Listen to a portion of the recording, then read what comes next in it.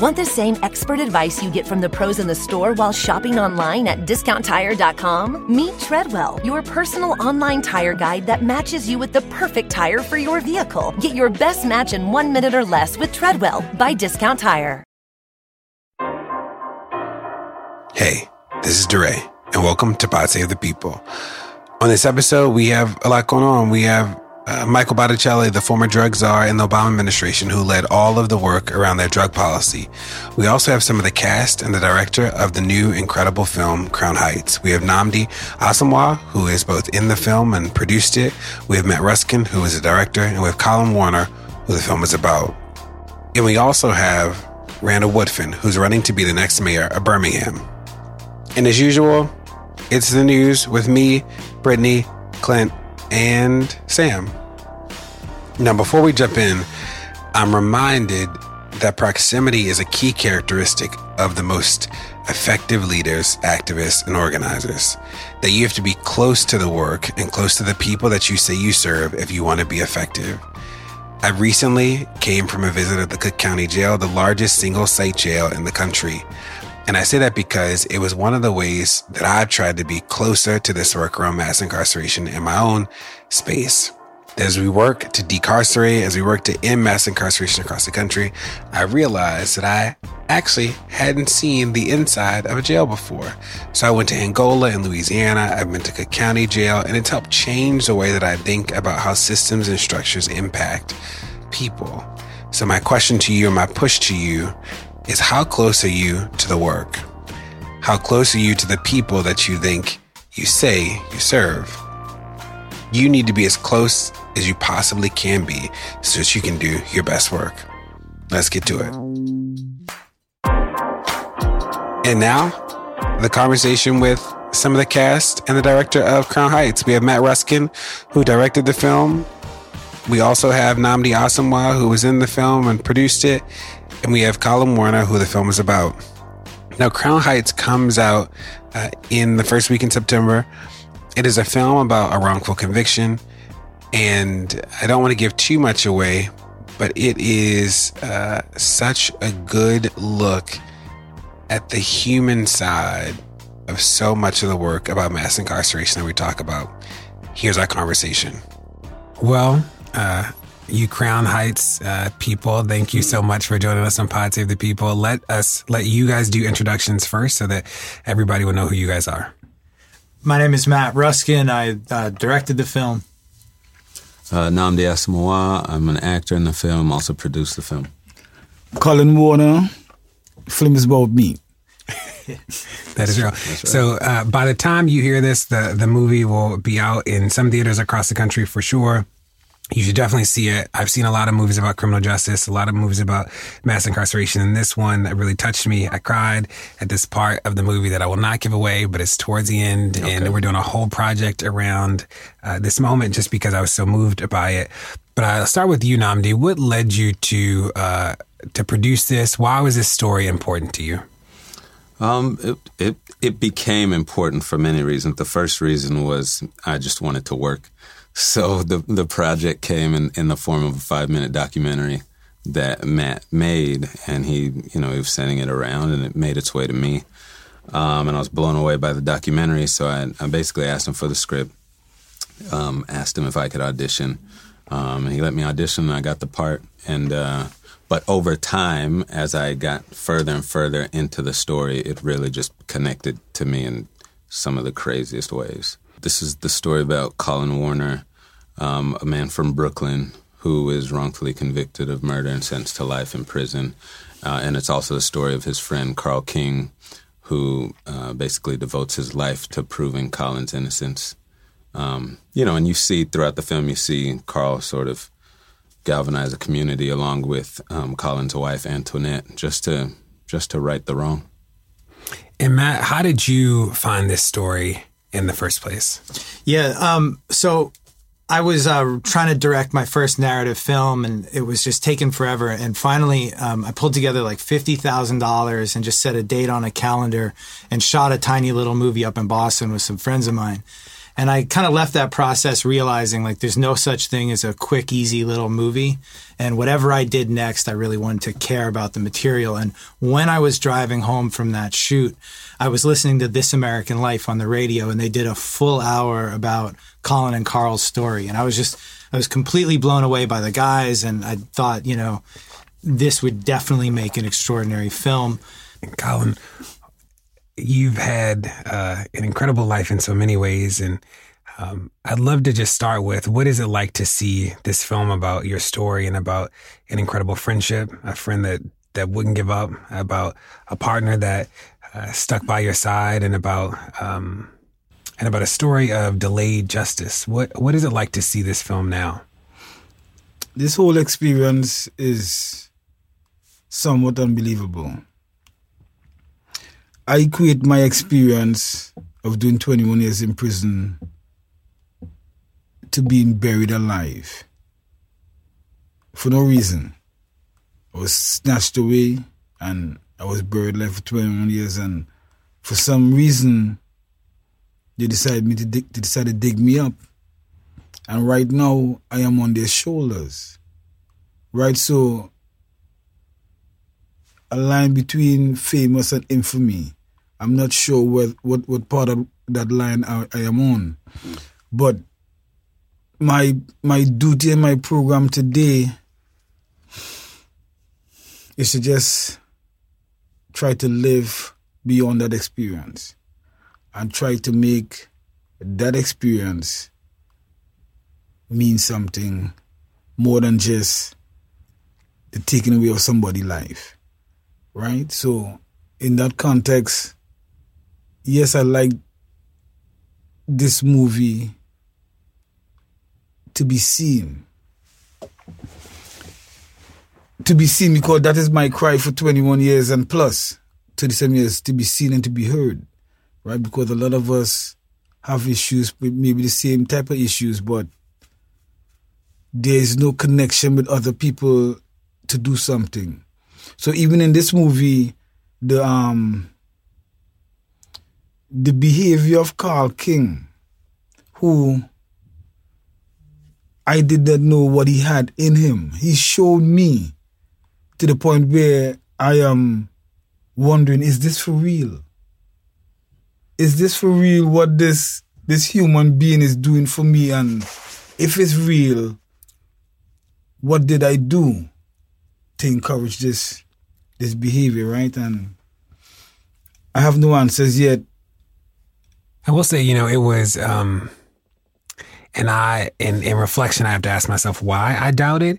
But I was like, I was like, I got it. Friendship, da-da-da. And then I was like, there's this moment in the movie where your character, like, he has doubt. And I'm like, Carl's just going to, like, say that he tried and it just, like, he couldn't make it, right? That, like, that somebody else is going to come in and, like, sort of take us through the final wave, and, like, Carl stuck it out. Nnamdi, what was it like to, you play the character. What was it like for you to be the friend who, like, was there, Yeah, it was definitely a challenge early on, because I tried to get into Carl's head to see what would make him take on something this big. And, he doesn't give you that much, so I had to talk to friends and family, and, they would talk about how big his heart is, and him being the type of person that when he starts something, he's got to finish it and all that type of stuff. So that gave me a little insight, but I had to look back at myself and my life to really be able to channel, the experience. And when I was a kid, between the ages of 13 and 16, I was arrested twice, both times for things I didn't do. And it stayed with me. Where? In Los Angeles, where I grew up. And it stayed with me. And, obviously, I only spent a day in a holding cell both times. So it was nothing compared to what Colin went through. But, those things are difficult to get rid of from your brain and from your body. And, when the project came and I just started digging into it, I started thinking, maybe this is an opportunity for me to have a voice on this issue, and to, just maybe bring some healing to myself as well as Colin and others that have been through. So I was able to channel that a lot more than anything that Carl went through, so that then gave me a reason to get Colin out of prison in the film. Colin, one of the, I will never forget. I remember the moment that I cried, and this is like immediately. It was like towards the end, and then I wrote you the email, and it was the moment that you found out that you were going to get out of jail, and like I don't know how true that moment was to what actually happened, but it was just this. For me, it was this moment of like, you get to be free again when you had like given up, or in the movie, your character had given up. And it was so powerful to see like that hope come back, like you the character, you see that hope. What was that moment like for you when you realized like, I'm actually getting out? First, I didn't know I was going to get released from prison only the night before. I had filed some papers in the court, but I had a March court date hearing. So my mind at that time was just to wait for this court date in March.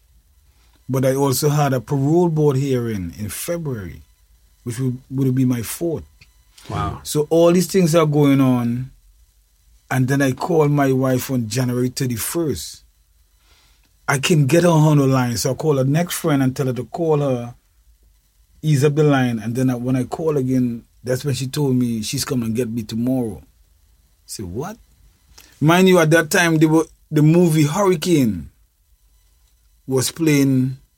Oh, it's the same time. Yeah. That's right. In the jail, I refused to watch that movie. Mm-hmm. Why? Because for some reason, I know it would have connected with me from just hearing the story.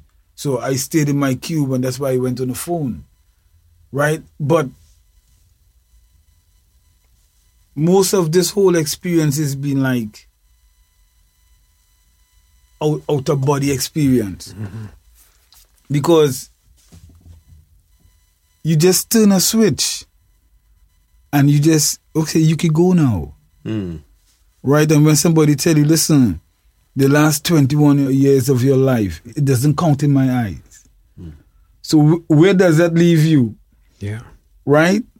Nnamdi and Matt, I want to believe that in the process of putting this film together, that you learned more about the criminal justice system than you knew on the front end. That so many of us have seen movies or read articles, but there's something different about trying to tell somebody's story authentically, and then trying to you recreated a prison, and like recreated the apparatus of criminal justice. I'd love to know what you learned, or like what are the things that stand out to you about how the system operates now that you have gone through this experience? Yeah, I mean, there's a couple things that came up. We read Michelle Alexander's book, The New Jim Crow, which is sort of the definitive work on mass incarceration in America, and that is just full of unbelievable statistics. Mm-hmm. And we included Bill Clinton in the film. We have a bunch of different presidents and sort of their stance on crime. And she really said it was this watershed moment when there was a Democrat in office and he passed a crime bill and basically just continued running with, this quote unquote war on crime that his Republican predecessors had put in place. And I know you love statistics. There's an incredible piece of data in her book where she said that under the Clinton administration, they cut public housing funding by $17 billion, which was about 60% of the budget. And they increased prison spending by something like $19 billion, which was, 170% increase. And so the connection she drew was that basically their plan for low-income housing in America was a massive prison expansion. But anecdotally, one of the things that really blew me away when we were scouting locations in Brooklyn, we were, all over the place outside of Crown Heights, and I would tell people what we were doing and what the film was about. And I swear, like, everybody would be like, oh, I heard about that guy. Mm-hmm. And then they would describe a different case. Right. And it just it just brought home to me how common this is, Yeah. And then, I guess for me, it's kind of the same thing. It was just through a lot of research. Michelle Alexander was extremely helpful. So was Brian Stevenson, who wrote Just Mercy. And then even just through the process, when things like films like The 13th came out, and I just I never put it together in that way. I wasn't connecting the dots. But when, Ava was able to argue, or not even to argue, to state that slavery really didn't end in 1865, that it just evolved, and the way she was able to connect the dots, these are things that I hadn't really thought about before, and I was watching Charlie Rose and Brian Stevenson was on, and this is when I was preparing for the role, and Brian said something like, which we all know, he said that there's an assumption of dangerousness and guilt that's assigned to Black and brown people that we just in this country we just really haven't healed from it, So it's now sustained and it sort of reinvents itself in different ways when you talk about things like whether it's lynchings or segregation or Colin's story, So all of this stuff was new for me because I was playing football, I'm like, this was my life, you know what I mean? And, obviously I'm checking out the news, but I never really went in depth the way that I went when I had to prepare for the role. And why, you're an actor, you're a former professional athlete, you're a parent and a husband and a Black man. How do those things come together to influence the way you think about the need to change the criminal justice system? Well, I've been through it. Like I explained earlier, being arrested, and both, one of the times was, what we would call driving while Black. You know what I mean? You got arrested because of that? I got arrested. I was in L.A., and I was driving my mom's car, which was like a 96 or 97 Maxima or something, 95 Maxima. And I'm driving around. And I noticed that the cop is behind me, and we've been through it before, and so in your head it's like, okay, please just don't mess around. I've got everything. I've checked out everything. I've turned my music down. I'm just going. Right, you're I'm speed limit. Sitting everything up straight, right? Everything is perfect. Right. Sitting up straight. And so finally, I make a turn. He pulls me over, and I'm like, okay, all right. Well, I've got everything. I know not to reach quickly for anything. So he comes to the door and he says, whose car is this? And I said, it's my mom's car. I'm just this kid. I don't know anything. It's my mom's car. And he says, well, you don't look like the type of guy that should be driving this type of car. Wow. I said, okay. So he said, let me do it. Let me run a check. So he goes back to his car and he sees that the car is actually, it's actually licensed to my mom's business. So it's not her name, but it's the business on it. And so... You're like, oh my God. I know. How old are you? And I'm 16. Okay. And he comes back to the car and he says, this car is stolen. It's not registered to the name that you gave me. You stole this car. And I'm arguing with him saying I didn't. So he gets me out of the car, puts me in handcuffs, calls his backup, tells his backup I stole the car, puts me in his car, tells me I'm arrested. We go down to the station. I'm in a holding cell for the entire day for something that I did not do. I didn't steal this car. Obviously, then after that, we fought and we ended up winning in the court of law. And, he lost his job. But I can only imagine your mom being pissed. My sister was even more pissed because my mom... Is your sister older or younger? My sister's older, but my mom was born in Nigeria. So she had come, to America maybe 15 years prior. So she knew a little bit, but it didn't register as much as it did for my sister who was born in Texas. Okay. And she's the only reason we fought was because she said, we need to fight this. Like, this is clearly... What's her name? Chisara. Cool. This is clearly racially motivated. So anyway, just bringing that back to this assumption of guilt, like you are guilty, just because of the way you look. And I went through a lot with that. Are there any misconceptions about prison that now that you are not in prison, that you've heard people talk about jail and prison and you're like, that's not actually what happens? Like, that's not how it is? Are there any misconceptions? Well, you have the TV version And sometimes that is even hard to get rid of when you're telling somebody the so-called truth. What's the difference between the what your truth was and the TV version? Listen, all is not a show.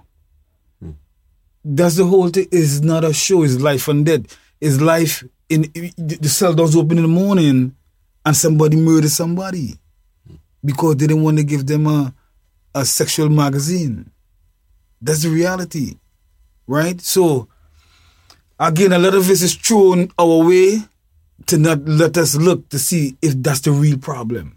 Oh, you go into prison, you have a good time. 5 years ain't none, right? We look at 5 years like it's 2 months. 10 years, I could do 10 years is like a year. So the whole concept is just thrown out of whack, right? The unnatural becomes natural in our eyes. And once that becomes that, listen, we have to fight to claw back to see some daylight. And Matt, was it hard to get this film made or produced? Like, what does that look like? I think that there's been such a conversation about Hollywood and the stories that do get told, the stories that don't get told. What was that like for you? Yeah, no, I mean, it's definitely a challenge. I think there's, even since we made the film, there's been a lot more value placed on diversity in casting. So that's always an issue. And then just finding, the handful of people who want to make films that have, some value beyond entertainment. I'll say the flip side is that when we did get the movie together, it brought together a really incredible group of people who were there, not just because of the job, but because they really believed this was a story that should be told. Namdi, in this moment there are there's so much upheaval. There feels like so much is at stake in so many areas, whether it's criminal justice, the environment, everything feels up at stake. And we see artists like you using your platform and your resources and your influence to push stories that often aren't told. What do you think the artist's responsibility is in moments like this? To do just that, to let your voice be heard in whatever platform you have. Like some people, it's, for me, the activism has come through art, through films like this. But you could be someone that does spoken word. You could be a painter. You could be someone that actually can call, state legislature. There are many different avenues, but having your voice heard, I think, is the most important thing. I was talking with a man, Shaka Senghor. Do you know Shaka? Mm-hmm. Yeah, and so he's been to hell and back through his story of being incarcerated. And, when I was talking to him, he just said, I'm just so happy that this is coming out, because the conversation needs to be added to. You always need to add to the conversation. Eventually, action is going to happen, but using your voice to add to the conversation is probably the most important thing you can do. Well, thank you, everybody, for coming. For having us. To come on Pod Save the People. Consider you all friends of the pod. Listeners, make sure that you go see Crown Heights. I'm a Crown Heights super fan. It is great.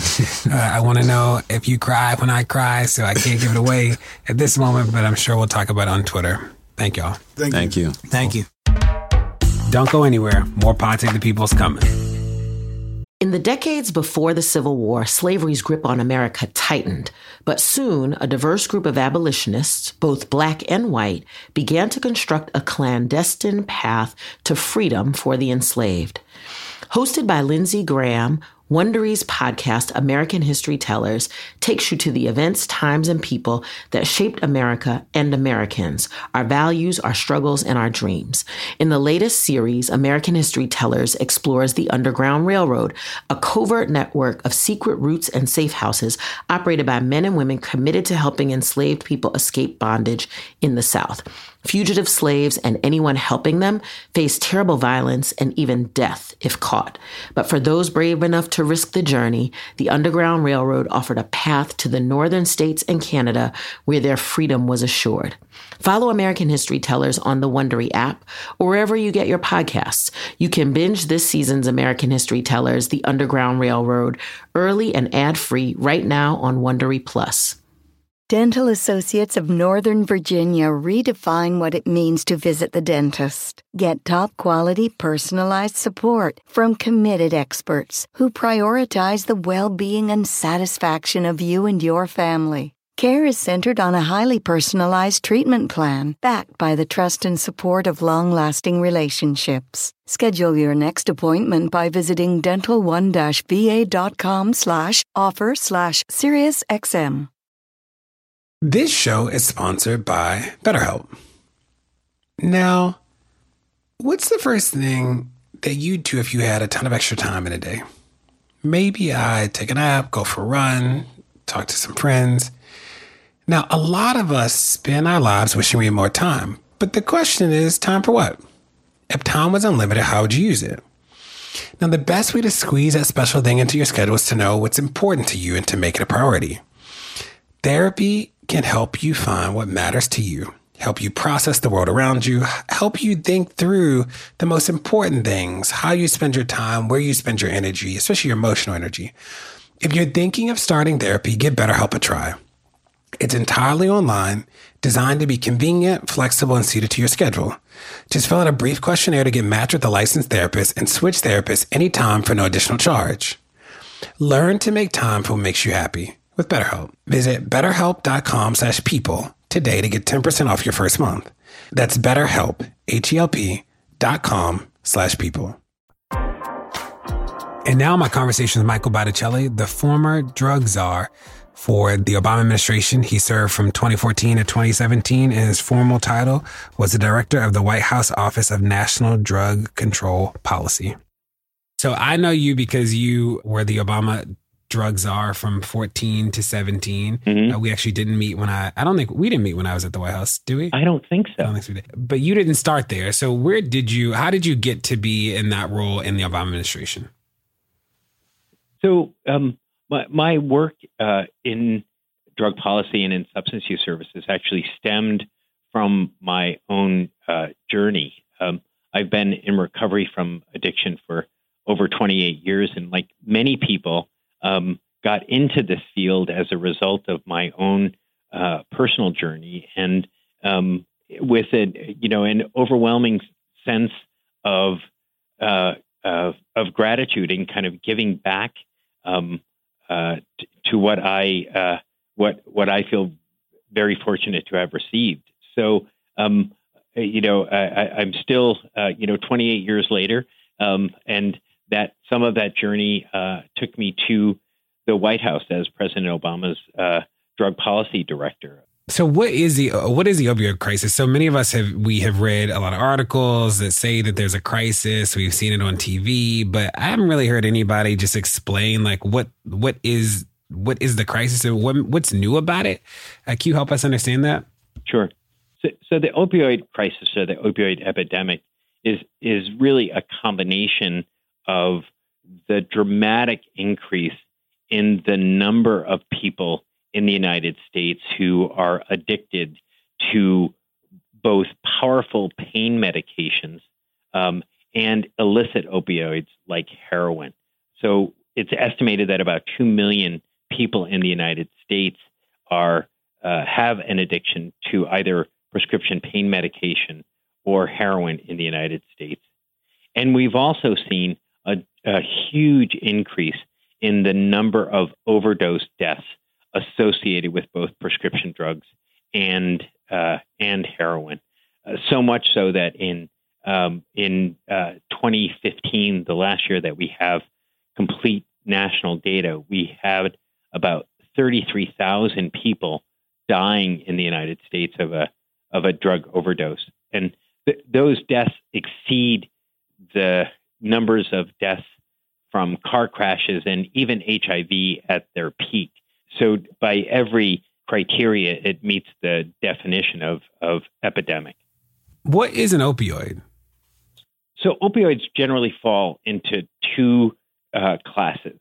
The first are legally prescribed opioids, right? What we consider pain medication. So those are things like OxyContin and Vicodin and Percocet. Those are often prescribed medications given to people for both acute and chronic pain. And then there are the illicit opioids like heroin that we know is generally produced in other countries and trafficked in our streets. And it also includes these newer synthetic opioids that we are seeing on the street, like fentanyl and carfentanil. These are illicit opioids that are much, much more powerful than even heroin or morphine. But they generally fall into those two classes of drugs. Some of the newer synthetic opioids like fentanyl and carfentanil that we're seeing on the streets now has really been driving some of the major increases in overdose deaths. And while all of them are bad, these illicit opioids, because they are so much more powerful than heroin or morphine or prescription pain medication, they are driving the huge increase in overdose deaths in the United States. Is there actually an increase in use, or is it that we are just able to measure use? So there are a lot of people who are like, in Black communities and low-income communities, there's always been an epidemic. The epidemic, I don't know what the epidemic nature of it isn't actually new, but that suddenly either white people are implicated or the way that we are measuring it is just better, or is it literally just like an overall increase in use? It is an overall increase in use. I mean, we've seen that in terms of prescription drug misuse, in terms of heroin use.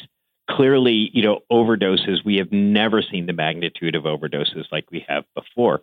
But to your point, I think, what's in some respects, I think changed, and I think it's fair to say kind of brought kind of more attention to this, and certainly I think a much more public health focus to this is the fact that it's been affecting largely white communities in many parts of the United States. And I think that has, in some respects, spurred a different response to this epidemic than we have had to other epidemics in our communities, like the crack epidemic, where we saw largely, affecting African American communities and was basically dealt with by criminal justice response that we, basically threw everybody in jail. So one of the things that I thought that I believe to be true, but totally pushed me, is that when we think about crack and cocaine, which is not an opioid, that people tend to just not live as long when they're addicted to that, but people can be like functional users of opioids for longer. Is that true? It generally is true. You can be a long time. You can be someone who's addicted to heroin for a long time. I think the challenge is that many people who are addicted to heroin die of other consequences: viral hepatitis, HIV, endocarditis. But heroin, in and of itself, you can actually be, and I've actually talked with folks who've been addicted to heroin for a very long time. How would you describe access to treatment and the number of people or percentage of people who are currently in treatment for addiction, either overall or for opioids specifically? Access to treatment has been a historic problem. When you look at national data, only about 10% of people who have a diagnosable substance use disorder actually get care and treatment. And, just to give some perspective, about 75% of people with diabetes get treatment, but only about 10% of people with addiction get care and treatment. And part of the strategy for the Obama administration was to dramatically increase not only insurance coverage, but also access to treatment, and particularly access to treatment in parts of the country that have been historically underserved. So the other day I talked about methadone clinics and residential treatment and outpatient treatment as a set of options. But can you help us understand what's like the full range of options for treatment or recovery from addiction? Sure. So one of the kind of premier principles of treatment is that this is a chronic disease and people need to be engaged in treatment for a significant period of time in order to reach long-term recovery. I think it's important, particularly with the opioid epidemic, that we understand that medications methadone, buprenorphine, injectable naltrexone, which are three evaluated medications, are highly effective for the treatment of people who are addicted to opioids. Now, people need all the other supports that go along with it, therapy, community-based supports. But the evidence is pretty clear that people who are on medications who get these other supports do far better than people who don't get medications. Now, when I was running for mayor in Baltimore, I met with so many policy experts and so many people dealing with the work of addiction and recovery in the city. And one of the things that I heard from advocates was that methadone clinics weren't actually one of the things that I heard was there was a concern about methadone clinics, that people have sort of over-indexed on methadone as being sort of a one-size-fits-all sort of solution, and that so many of the people who are using methadone either don't actually recover in the end or supplement. Like one of the things I heard often in Baltimore was that people were supplementing methadone with like Coke, for instance, right? Like that they were using other forms of drugs while using methadone, or they'd be on methadone for like a decade and never actually transition off. Mm-hmm. Can you just help me understand that, you are as a policy expert? Sure. So, I've heard this before around medications. That, in some respects, it's just substituting one drug for another, and that people who are on medications are not kind of firmly in recovery. And, the way that I talk about it, I compare it to other diseases, right? So if you're a diabetic and you need insulin for the rest of your life, we don't basically tell people, well, at some point you really need to transition off of insulin. And, but unfortunately, methadone gets a really bad rap, I think, in terms of one, again, it's, probably one of the most best evaluated drugs that we have in terms of treatment for opioid addiction. But I think sometimes we often point to its failures, and no drug is perfect, as a way to kind of diminish the effectiveness of methadone. But it is one of the most highly effective medications that we have for these drugs. And if people need to be on them, people need to be on them for as long as they need to be on them. And I know that sounds rather flip, but it's really true that if people need to be on them for the rest of their life in order to maintain a healthier lifestyle, then that those decisions should really be a function of the doctor and the patient. Now, Trump recently has declared the opioid crisis an emergency. A state of emergency. What does that mean? Or like what do we think that will result in? What do we think that means? So while I think it's helpful to call attention to the epidemic by declaring it an emergency, I think the true test is going to be what resources or what actions come from it.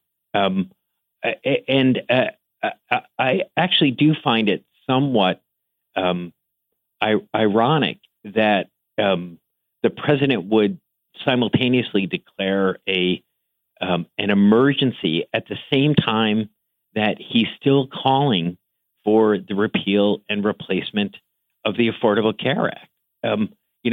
We have seen, as we were talking about, too few people get treatment. And one of the main reasons that they are not able to get treatment is insurance. And we've seen the dramatic role that the Affordable Care Act and Medicaid expansion has played in helping people to get treatment for their disease. And do we know any of the demographic information about who's in treatment and who isn't? Is it like are women overrepresented or underrepresented, men, like by race? So historically, like access to healthcare for many people, that we see, historic underrepresentation of women and people of color in treatment. And I think that's a function of, still an over-reliance on criminal justice response for people of color. I think it speaks to having things like gender-specific programs for women, having culturally competent programs for people of color become really important for us to be able to start diminishing some of the disparities that we see in terms of who's impacted and who has access to care. Now, when we think about the work to be done at the local, state, and federal level, what is the difference between? So for most people, it's like, they're like, okay, there's a crisis and people need recovery and they should have access, right? That's sort of like, I think, the very simplistic way that people think about this issue that I've talked to. But from a policy perspective or at the local, state, and federal level, like what can actually, is it literally just a matter of like, if we give everybody health insurance, we think that more people will be in treatment? Or is there like something else that needs to be done and there's different work to be done at every level of the government? Can you help us understand that a little better? Sure. I do think there's work that needs to happen at every level. Certainly the federal government, I think, has a huge responsibility in terms of the overall framework around particularly healthcare and the overall policy framework. So, under President Obama, we dramatically reframed drug policy issues as a public health issue and not as a criminal justice issue. And understood through the work of the Attorney General and others that, we could be smarter on crime as opposed to tough on crime. So the federal government, I think, has a huge role to play in how resources are directed and the overall policy focus of those efforts are. So, again, I think not only have we seen the Attorney General Sessions returning in some respects to a tough on crime approach, and even President Trump talking about this, this issue that we just need to increase drug prosecutions as a way to deal with this issue. And so I think the federal government has an incredibly important role to play in overall policy direction and the direction of overall federal funding in response to those issues.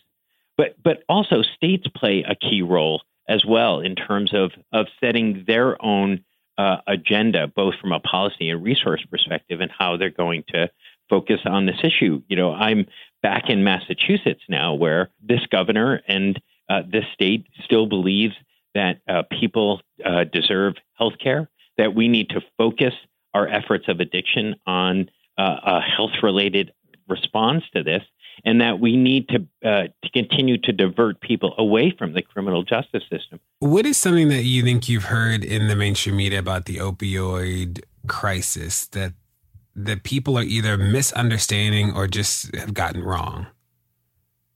So a couple things that I think are important as I've seen the kind of media coverage on this issue. One is that the problem is intractable and people don't get better, right? So I think there's been an overwhelming focus on just the tragedy of the epidemic and not as much attention that people actually do get better. I was just doing a roundtable with some reporters having this conversation where, and I understand it's much more sensational to deal and to kind of show the overdoses and the tragedy of this. But there are also significant numbers of people who do get better, who go on to incredibly vibrant, productive lives. And I do think that it has not been equally portrayed the millions of people who are in recovery, not just from opioids, but from substance use in general, that if people are given the right care, they do get better. And who is doing this work really well across the country? Are there any bright stars that we can look to say like, wow, you have either figured out how to engage people so that they feel more comfortable with entering treatment, or places that have decreased the stigma around treatment options, or places where there just is a better catchment area? Like, who's doing this well? I know it sounds somewhat self-serving, but I think people here, and I'm not just talking about Boston Medical Center, but I think people here in Boston and the larger public health community here do a really good job. We have, a very expansive needle exchange program. We have a wide variety of outreach and engagement services, widespread naloxone distribution.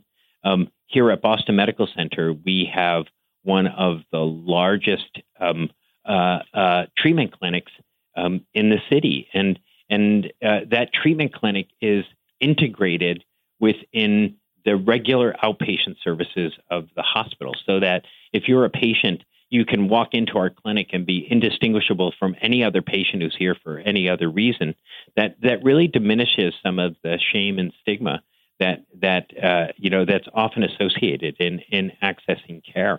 And we also have a wide variety of recovery support services because we know that people need things like access to safe and stable housing and other kinds of supports for their recovery.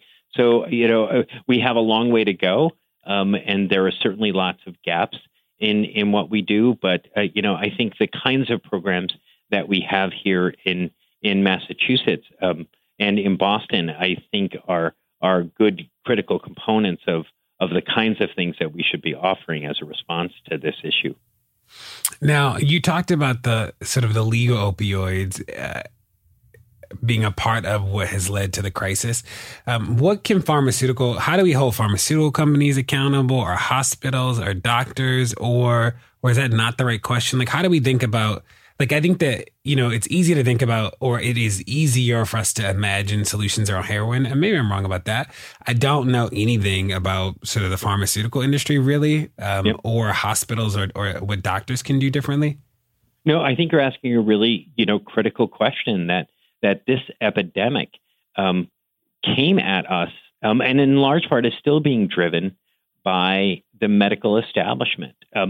So one is, and let me start with the medical community, I think that every physician and every prescriber has a responsibility to take some level of continuing medical education on safe and effective opioid prescribing.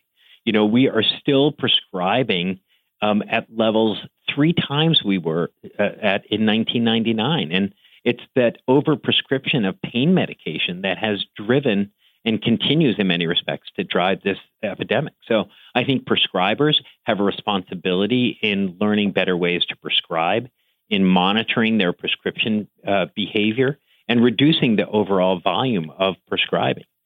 I think the pharmaceutical industry has a significant responsibility to play in ensuring that they are not contributing to the problem by mismarketing these drugs. And we have seen states and cities pursuing legal action against the pharmaceutical industry. What's mismarketing? Like, what does that mean? That basically that these are non-addictive medications. And which we saw by some players in the pharmaceutical industry of saying that these were non-addictive drugs, and physicians just could prescribe them liberally without any sort of addictive consequence to this. I've heard about naloxone. Naloxone, is that how you say naloxone? It?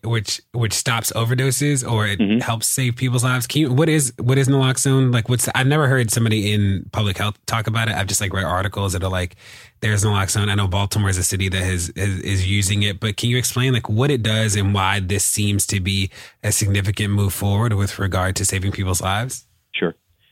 Naloxone is a drug that has been used by first responders for a very long time to reverse people who are having an overdose as a result of opioids, either prescription drugs or heroin. And the way that it works very simplistically is it kicks off opioids from the brain receptors so that people immediately come out of their out of their overdose.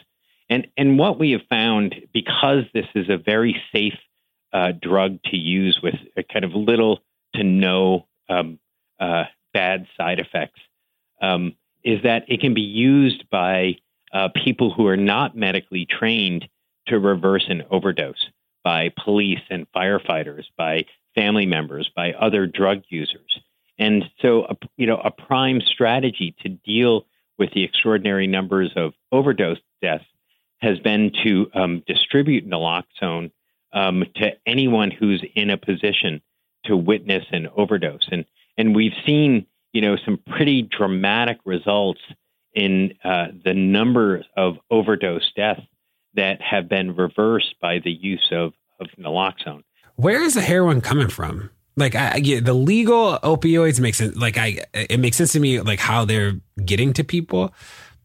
How is heroin still getting into communities, given that like nobody in anybody's hood or farm in the rural parts of America are growing? Yeah, they're just not. Yeah. And if they are growing it, they're not growing it in a quantity that they can sell. Yeah.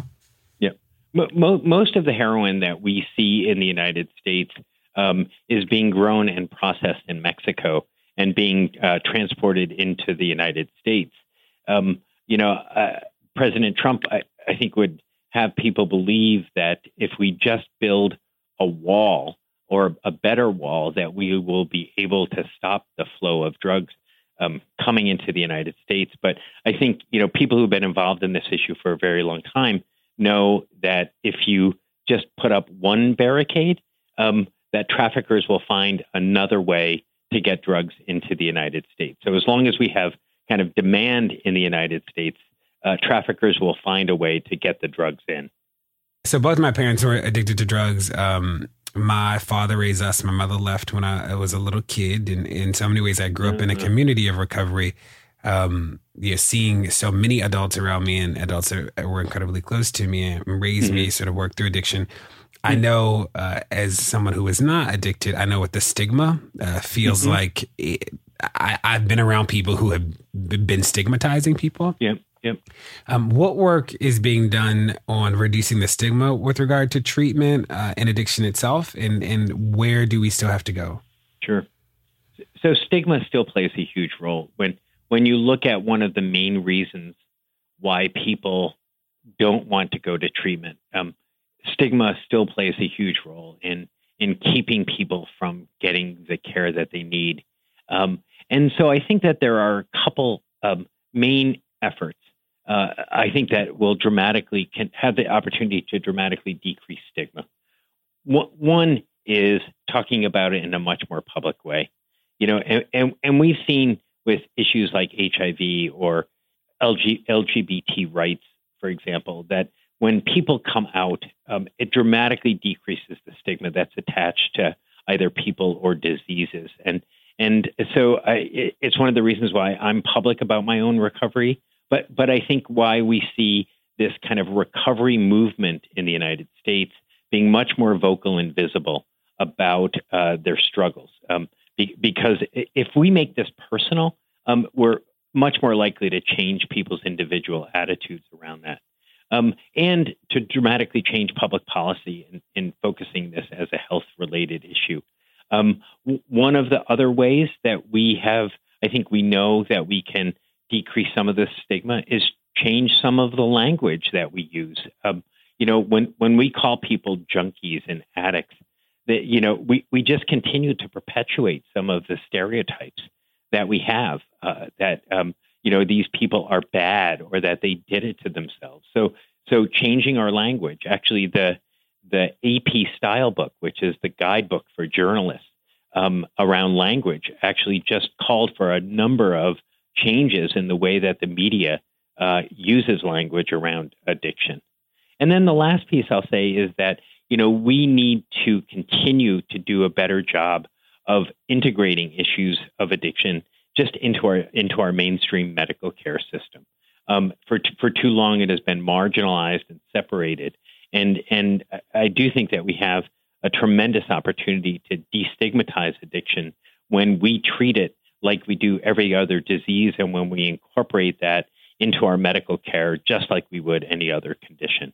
Well, Michael Botticelli, thanks so much for joining us today on Pod Save the People. Consider you a friend of the pod and hope to have you back soon.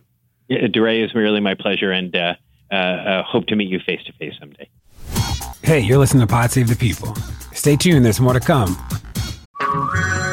Hey everyone, it's Ted from Consumer Cellular, the guy in the orange sweater, and this is your wake-up call. If you're paying too much for wireless service, you don't have to keep having that nightmare. Consumer Cellular has the same fast, reliable coverage as the leading carriers for up to half the cost. So why keep spending more than you have to? Seriously, wake up and call 1-888-FREEDOM or visit consumercellular.com. Savings based on cost of Consumer Cellular single line 1, 5, and 10 gig data plans with unlimited talk and text compared to lowest cost single line postpaid unlimited talk, text, and data plans offered by T-Mobile and Verizon January 2024.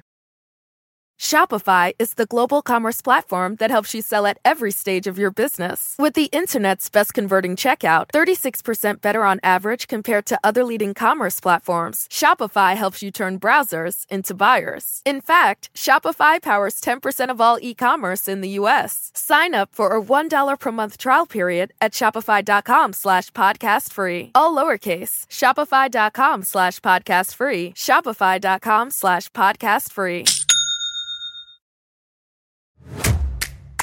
The Crooked Store's latest collection has a clear message for anyone trying to take away abortion rights. Don't. The No Trespassing collection features 4 different designs, each inspired by a different state where abortion is under attack. There's Stay Out of My Swamp for Florida, Stay Out of My Hole for Arizona, Stay Out of My Prickly Pear for Texas, and Stay Out of My Strip for Nevada. But obviously, I'll be wearing these no matter where I am. A portion of proceeds from the collection will go to Vote Save America's F-Bands, the Fight Back Fund, which currently is supporting abortion rights organizations across Arizona, Nevada, and Florida. Head to crooked.com/store to shop. And now the news with Brittany Packnett, former member of the Ferguson Commission and an appointee by President Obama to the Task Force on 21st Century Policing, Clint Smith III, our resident academic, and Samuel Sinyangwe, our resident data scientist.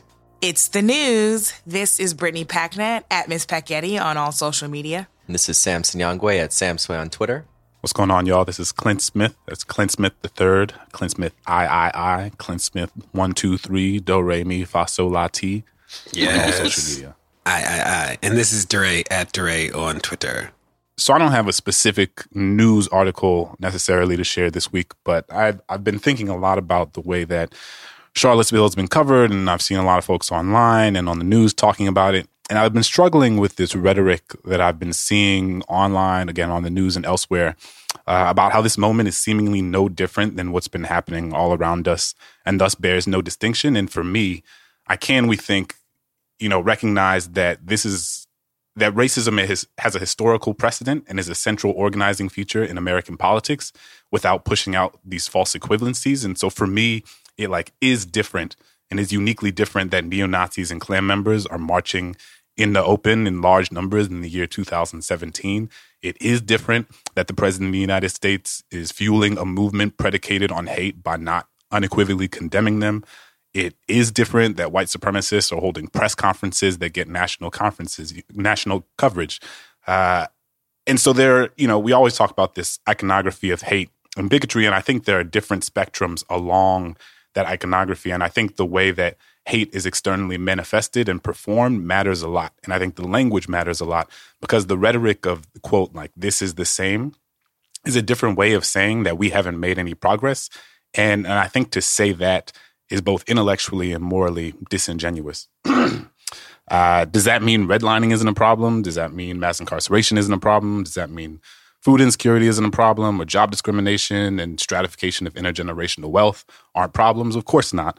But sometimes I think we conflate what is progress for what is the sort of proverbial promised land and what freedom is in ways that are really unhelpful. And I think we can bring this back to the election, and not to sort of relitigate that whole thing, but, the rhetoric that was sort of underlying a lot of the online community and elsewhere is that, Trump and Hillary are basically the same, and both are running on platforms of anti-blackness or neoliberalism, et cetera. And I think you can and should have critiques about Hillary Clinton, and again, not to go back and do all that again, but to say they are the same and to say things like that are the same ignores real damage and violence that's being done to people right now as a result of this pregnancy, and the families that are being deported, and the communities with the food stamps threatening to be cut, and children in public schools who are threatening to have the very sort of fabric of that social institution ripped apart. And so I say all this to say that I think distinctions are important. I think it is different that my son was born into and exists in a world where the leader of the free world is tacitly affirming neo-Nazis and white supremacists in a way that is not the same as it was before, right? And I think that when we suggest otherwise, it almost compromises our commitment to building a better world because we're not able to properly diagnose the world as it exists today. I agree with that, and I think it is sort of a both and, right? I think it is not only are the Klansmen out in the streets and, you know, you're seeing a level of sort of openly explicit white supremacist rhetoric and organizing and intimidation, but also the systemic stuff is getting worse too, right? So when you think about the trajectory of mass incarceration, you know, that was actually on a trajectory where it was going down for the first time in, you know, decades. We saw the trajectory change and there being fewer people in prison than the year before and the year before that. And now, you know, you're seeing, because of this administration, specifically rescinding and repealing some of the work that Obama had did, you're seeing those trends could very much come back up, right? You're seeing private prisons starting to be used much more readily than they would have been had the status quo remained from the Obama administration. And so, you know, both the explicit intimidation, individual acts of white supremacist terrorism and the systemic acts of white supremacy and systemic oppression are going up now because of a direct result of this administration. This is also a really teachable moment because what you're essentially talking about is a form of invalidation, Clint. If you have heard of microaggressions, there is a category within that called micro-invalidations. So if you haven't heard of microaggressions, certainly go look them up right now. And what they are all of the little slights that marginalized people endure every single day. So if someone looks foreign to you, asking them where they're from, as though you assume that they're not from right here, when someone experiences racism or sexism, finding an excuse for why that thing happened, right? I remember being in a meeting one time where someone said something incredibly racist, and my colleague afterwards said, well, he's really old and he grew up in the South, as though what I had just experienced wasn't at all valid. And so that's a micro-invalidation. This feels like a macro-invalidation, right? We're looking at all the things happening around us and the kind of trauma that people are enduring, the kind of violence that it's reaping, to your point, Clint, by saying that it's just the same as before, invalidates us to the point that it is, as you already said, dangerous. And not just dangerous in the social sense, but dangerous to those very people who are trying to be vulnerable and honest and identifying exactly how this moment is making them feel. You know, Charlottesville is not far from where I live. I know folks who went to and still go to UVA, and Charlottesville is everywhere, right? As was demonstrated directly following incidents in Charlottesville, as there were lots of marches and, quote, free speech rallies scheduled across the entire country. And so invalidating it is not only dangerous to our commitment, as you said, Clint, for ending racism and ending systemic oppression, but it also really invalidates people in your everyday circle. So you should think before you say these kind of things. Now, Clint, what's, or everybody, I'm interested in this sense that for so many people, they would say that the world is still bad, right? That like we have not actually made as much progress as people would like us to believe, or that you think about mass incarceration just replaced enslavement. So like, do we call that progress? I think I think that's the spirit in which people are saying these things, Clint. Right. And I just to hop on what you said, I hear that. And I think that that's one of the things that I've been thinking about a lot as someone who both studies the history of enslavement and studies contemporary mass incarceration. I think it is incredibly important that we recognize that both of those things are horrific, that we recognize that antebellum slavery in the mid-19th century was horrific, and that we recognize that mass incarceration in the 21st century is horrific. But I think we can do that without saying that they are the same thing, right? Or without saying that mass incarceration is a new type of slavery, because it's not, right? Like mass incarceration is a uniquely different phenomenon than slavery. And I understand why people do it. I have done it before. In many ways, because it is a way to use rhetoric and language to sort of prop up the urgency of the moment. But I actually think the more I think about it, the more I think we're doing a disservice to the nature of the work when we're not we're not having nuanced and specific conversations about like what different modes of oppression look like. And mass incarceration is simply not antebellum slavery. And that doesn't mean mass incarceration isn't bad. And that doesn't mean mass incarceration isn't an urgent problem that we should be addressing with all of the sort of social and moral urgency that we can muster. But I think when we call everything slavery, I think that we are not being helpful in addressing like the very like idiosyncrasies of the problems that we're facing. And so I think this moment demands us being as precise as possible in the language we use and as precise as possible in the way that we diagnose the different social ills we see, and sort of using a large overarching metaphor simply is not going to help us move toward the sort of place that we need to be moving toward. So, I mean, I'm sort of two minds here. I think, it's important to acknowledge the progress that has been made, right? And to say that, being a Black person in America today is, I think, unequivocally better than being a Black person in the South, especially, and in America in general, and really in the 50s or in the 1850s or in the 1750s. And I think that it's important to acknowledge that and to acknowledge the progress that's been made and the people who have risked everything to make that progress. And I think also, thinking about when we use the term slavery, in the context of the prison system, thinking that we're not talking about chattel slavery. It is a different kind of compelled and forced restriction and forced labor and denial and deprivation of rights. And I think, slavery is a broader term than chattel slavery, right? And I think that oftentimes it does evoke, in the context of American life and American history, it evokes that. But I do think it's an accurate descriptor of how many folks, in the conditions that many folks find themselves in the prison system today. But I don't think it is the same or as bad or as pervasive or as restrictive as the chattel slavery that we saw, in the United States. Yeah, in relationship to this continued conversation on Charlottesville, there was some interesting polling that came out this week. A Marist poll in partnership with NPR and PBS polled a number of adults about race and race relations in America. The two things that really stuck out at me were a question about Confederate statues and their relevance, or Confederate symbols, rather, and how people felt about what is commonly referred to as the Black Lives Matter movement.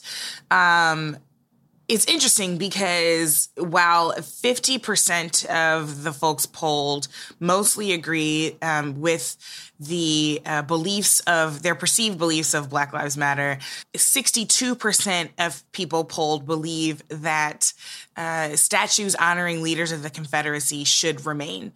And so it just, continuing this conversation, it is always interesting to me. People know they are supposed to believe in equality, right? People know that they are generally supposed to believe in equity. And it is not to say that there has not been a ton of progress, especially in terms of how people feel about this current racial justice movement, because I'm actually surprised by how high this number is.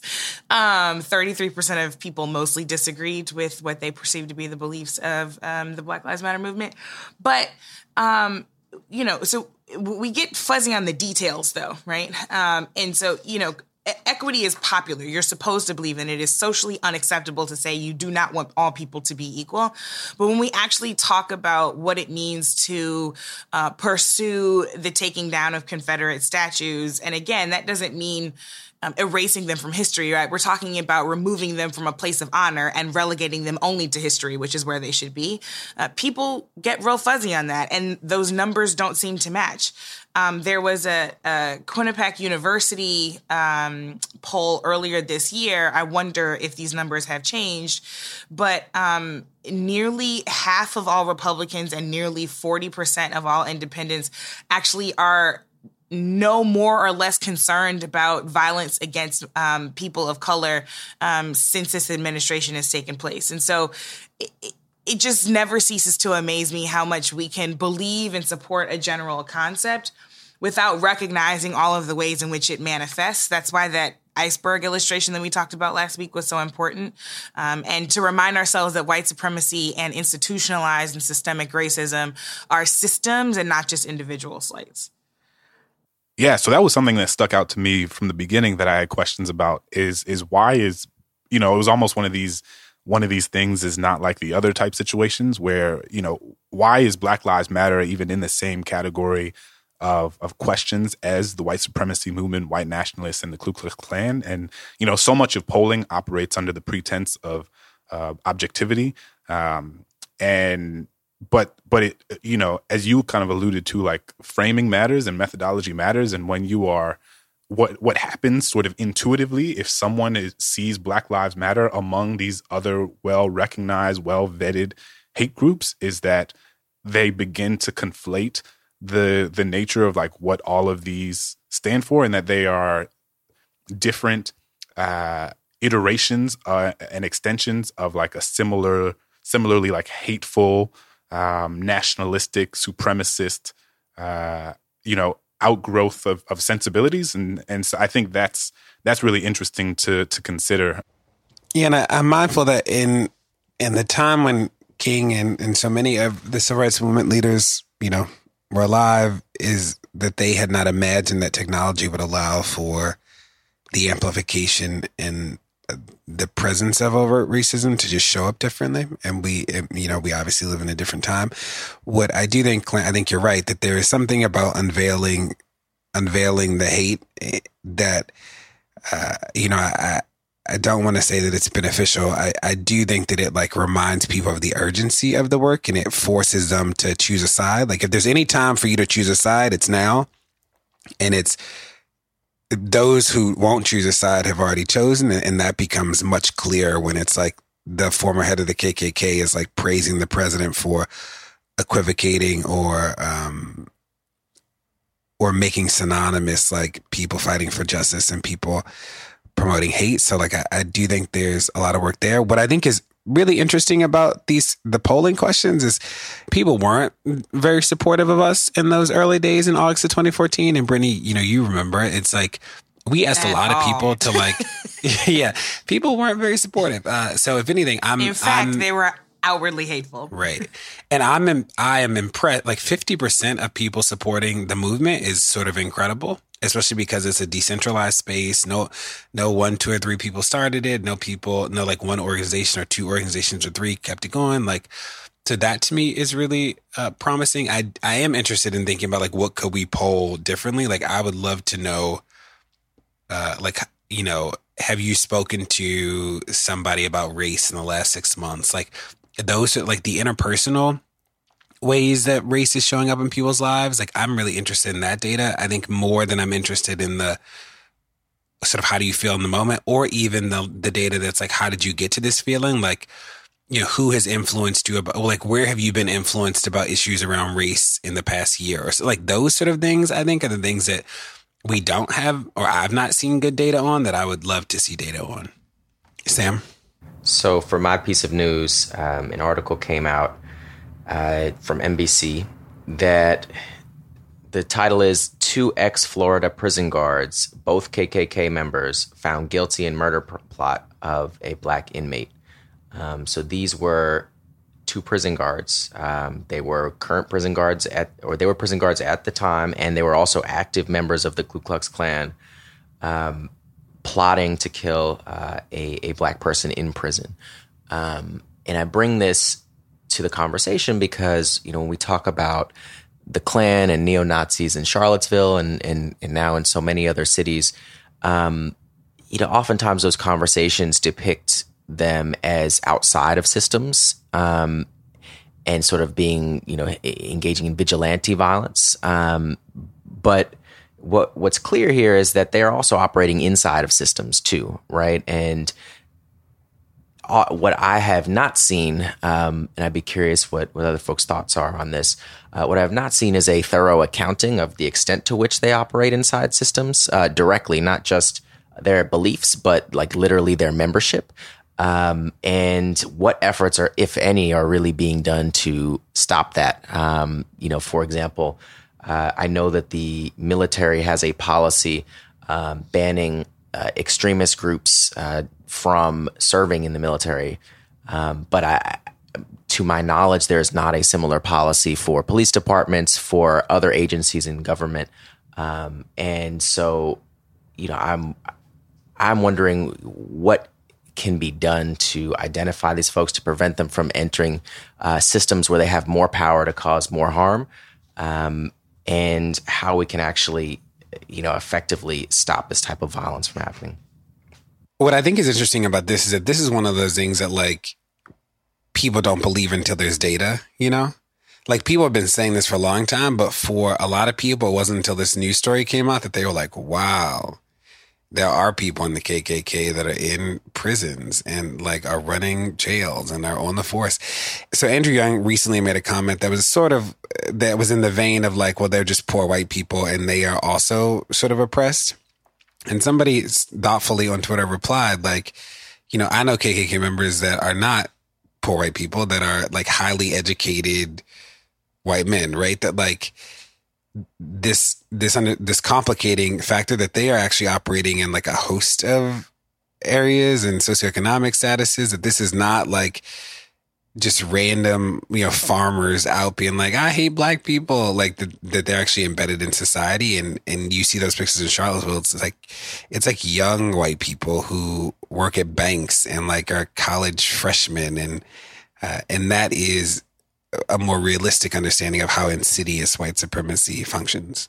I was just recently watching this documentary on the Nazis, and like these are super well educated people. These are incredibly well educated.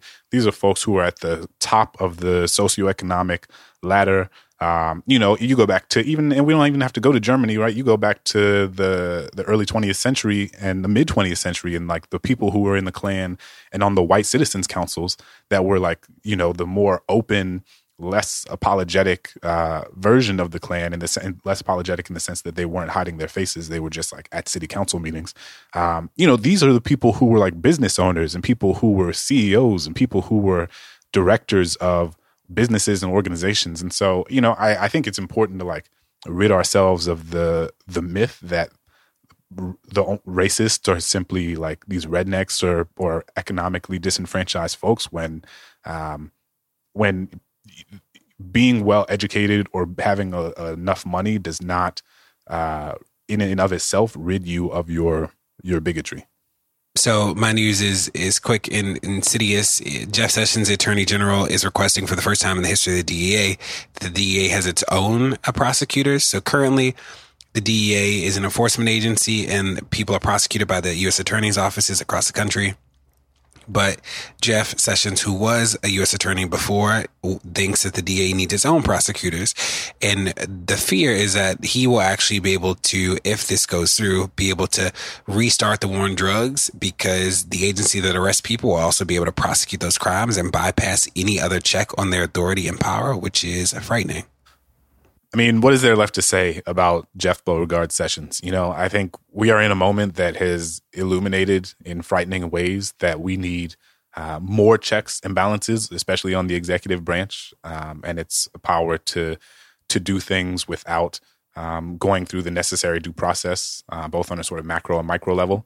And yeah, this is really frightening, and it's a story that's fallen under the radar for a lot of folks, and I hope people are paying attention. And this is why I say we have to use every single tool in our toolbox, because the racists will. Like, they will leave no stone unturned. They will figure out every single strategy, tactic, overt, covert, in order to rule the day and continue to perpetuate supremacy. So we can't leave any stone unturned either. It is amazing to me that the supposed rationale for this, the public rationale for this, is about defeating the opioid crisis, which in and of itself is problematic, given that when an opioid crisis, as we know, was centered in urban centers in America and affected mostly people of color, this kind of attention was not at all paid. But we all know that this is just cover, right, for, as you've already said, perpetuating the war on drugs and deepening it. And we know exactly who suffers from that particular warfare. So I'm not surprised by this, but I am never surprised by the lengths that this particular DOJ and this particular Attorney General will go to perpetuate white supremacy. Racists be working. Yeah. Racist, that's the name of the episode. Racists be working. All day, every day, in every way. Well, I think that's it. It's the news. And now my conversation with Randall Woodfin, candidate to be the next mayor of Birmingham. Randall Woodfin, who is running to be the next mayor of Birmingham, thank you so much for joining me and us today on Pod Save the People. Hey, I'm glad to be on. Thank you all for the opportunity. Now, let's talk about you for a little bit. So you and I, this is the first conversation we are ever having. I've heard a lot about you. There were some fundraisers that people put on that I know and I'm close to for you around the country. So people I trust like you and are supporting you. So I wanted to have a conversation with you. Can you tell me a little bit more and tell us a little bit more about your background and why you're running for mayor? Well, the short version is I am a son of Birmingham. I was born and raised in Birmingham. My family's from here. All my extended family's from here. So, product of the Birmingham City school system and county high school, as well as a Morehouse graduate. And I finished Cumberland School of Law 10 years ago. I've been a lawyer for the city of Birmingham since 2009, as well as a school board member in an elected capacity where I served as past president between 2013 and 2015. So, being around public service, probably for the last 14 years, whole notion of being a son of the city is giving back. This is home. Now you are young to some people, especially in the South. Yeah, 36. I'm 36 years of age. I would say that's definitely on the younger end. But I would also say, if we're treating this as a movement, those who have come before us, as far as leadership, have also been young. I mean, when you look at people like Abraham Woods, when you look at people like Fred Shuttlesworth, they were somewhere between the ages of 36 and 44. And what are the biggest issues facing Birmingham today? I would say poverty is a massive issue in our city. Crime, particularly crimes against persons, with murder with handguns is a major issue. I will also say, believe it or not, basic services. We want to talk about infrastructure issues such as street paving and et cetera. And then you cannot forget this. Education, like many urban cores across America, it's an issue here, and it needs to be addressed in a different way. And why should people vote for you? It's a crowded field. There are a lot of people. There's an incumbent running too, right? The incumbent's running? There's an incumbent running. There are no term limits in the city limits of Birmingham. So why you? I think, one, I have a sense of urgency of helping people. I think, two, I actually have a plan as it relates to those things I named. And so there are a lot of people that run for office. They run for selfish reasons, or they run for reasons that are motivated not necessarily around helping people. I am asking people to vote for me because I am intentional and have a sense of urgency about improving the people quality of life who live in the city. Not just investing in our younger generation and our youth, but supporting our elders as well. Having been a city employee with the legal department since 2009, I've had a up-close view of the issues facing our city. And so there are many people in the race, and all they can tell you is the problem. All they literally can tell you is the problem. But what we bring in my candidacy and giving us the opportunity to be the mayor is that we're swimming in solutions only, that we can solve and tackle issues around crime. We can invest in our youth differently. We can attack unemployment and figure out a way to evolve around workforce training and making sure people are employable. We're only talking about solutions. And where can people go to find more information about the campaign? At RandallWoodfin.com. That's RandallWoodfin. RandallWoodfin.com. Awesome. Well, thanks so much for joining us today on Pod Save the People. Hey, thanks for having me. I appreciate it. And best of luck. Thanks a lot. Well, that's it. Thanks so much for tuning in to Pod Save the People this week. Tell your friends to check it out. Make sure that you rate it wherever you get your podcasts, whether it's Apple Podcasts or somewhere else. And we'll see you next week. Shopify is the global commerce platform that helps you sell at every stage of your business. With the internet's best converting checkout, 36% better on average compared to other leading commerce platforms, Shopify helps you turn browsers into buyers. In fact, Shopify powers 10% of all e-commerce in the U.S. Sign up for a $1 per month trial period at shopify.com/podcast free. All lowercase, shopify.com/podcast free, shopify.com/podcast free.